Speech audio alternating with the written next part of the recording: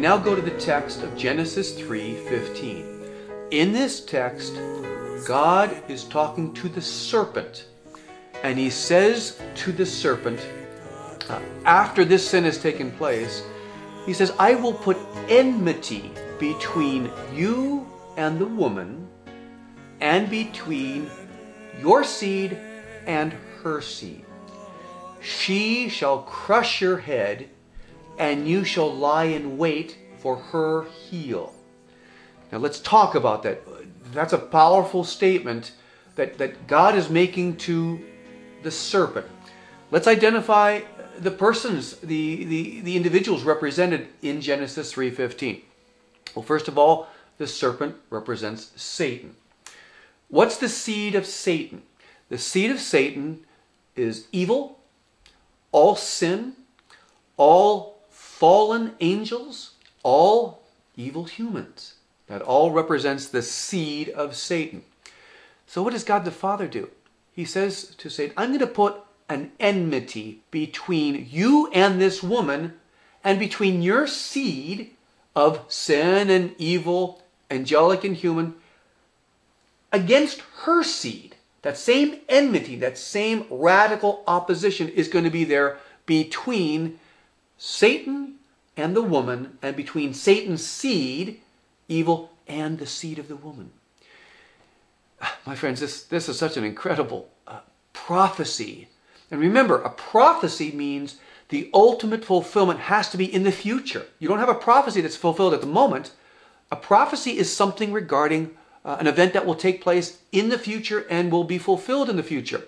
St. Jerome, the great scriptural doctor of the church, says that every Old Testament prophecy can have some type of minor fulfillment at the time, but the ultimate fulfillment is in the future. That's what makes it a prophecy. So what's going on here in Genesis 3:15? God has put enmity between, again, Satan and the woman. Well, what is enmity? Enmity is a total, radical, absolute opposition. In fact, the word enmity in Hebrew makes reference to such an opposition that oftentimes it ends in murder, in destruction. It's an extremely strong biblical word which means total, radical, absolute opposition.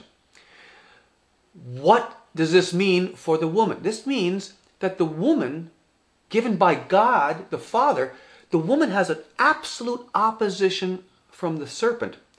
But let's not stay up here with the Satan and the woman, because we have to ask who this woman is. Let's go down to the next tier of saying, who's the seed of Satan? Well, we've identified that, right? That's sin. But who's the seed of the woman? The seed of the woman must be Jesus Christ. The seed of the woman will be the ultimate force that crushes the head of Satan, the ultimate force. So the seed of victory of Genesis 3:15 has to be Jesus Christ. And gloriously, this is typically assumed and accepted by most every Christian. Every Bible-believing Christian sees that Jesus is the victor over sin. Therefore, Jesus must be that seed. That tells us very clearly, without any ambiguity, that the woman of Genesis 3:15 must ultimately be married. See, my friends, you can't disconnect the seed from the woman. They're connected in the text, and therefore they have to be connected theologically too.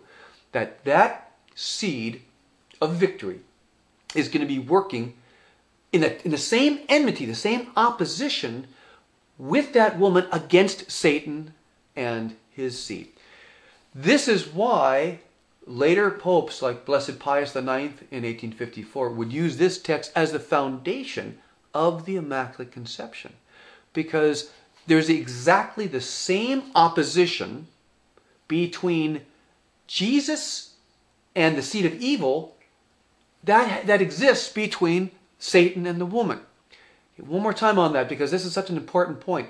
There's a parallel opposition. The enmity between Satan and Mary is the same opposition between sin and Jesus. It's a parallel opposition. And that's why Mary is not only the woman of Genesis 3:15, but she's a woman who cannot have sin, unless you want to say that Jesus has some likeness to scent, which of course we cannot say. So this is a powerful prophecy. And we will talk a little bit more about the pronoun in future programs. For 15th century, it was she will crush his head. It comes from the Latin word ipsa, as St. Jerome translated in the 5th century. For 15th century, it was she. More recently, based on some efforts of scholarship, they've tried to change it to he in some translations.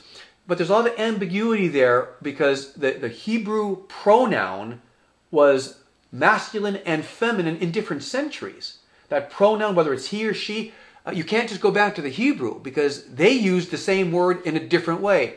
What we need to know at this point is either way, whether it's he will crush his head or she, what's clear is the woman is intimately involved in this battle. This is a cosmic battle between Mary and her seed, Jesus Christ, and she's completely dependent on her seed, versus Satan and his seed of evil. What's very clear is you've got woman and son versus Satan and evil. That's why the woman is intimate in this battle. That's why this is also a seed for Our Lady's role of unique cooperation with Jesus and under Jesus in the redemption of humanity. That's why we call her the co-redemptrix. So the first great prophecy tells us the woman must be Mary because the seed must be Jesus. Number two, it's a cosmic battle that's going to last all of the Bible because you're going to have the battle between the woman and the dragon in Revelation 12, and it's a battle that's going on today. That's why we need to explore this and understand the role of Mary in this battle.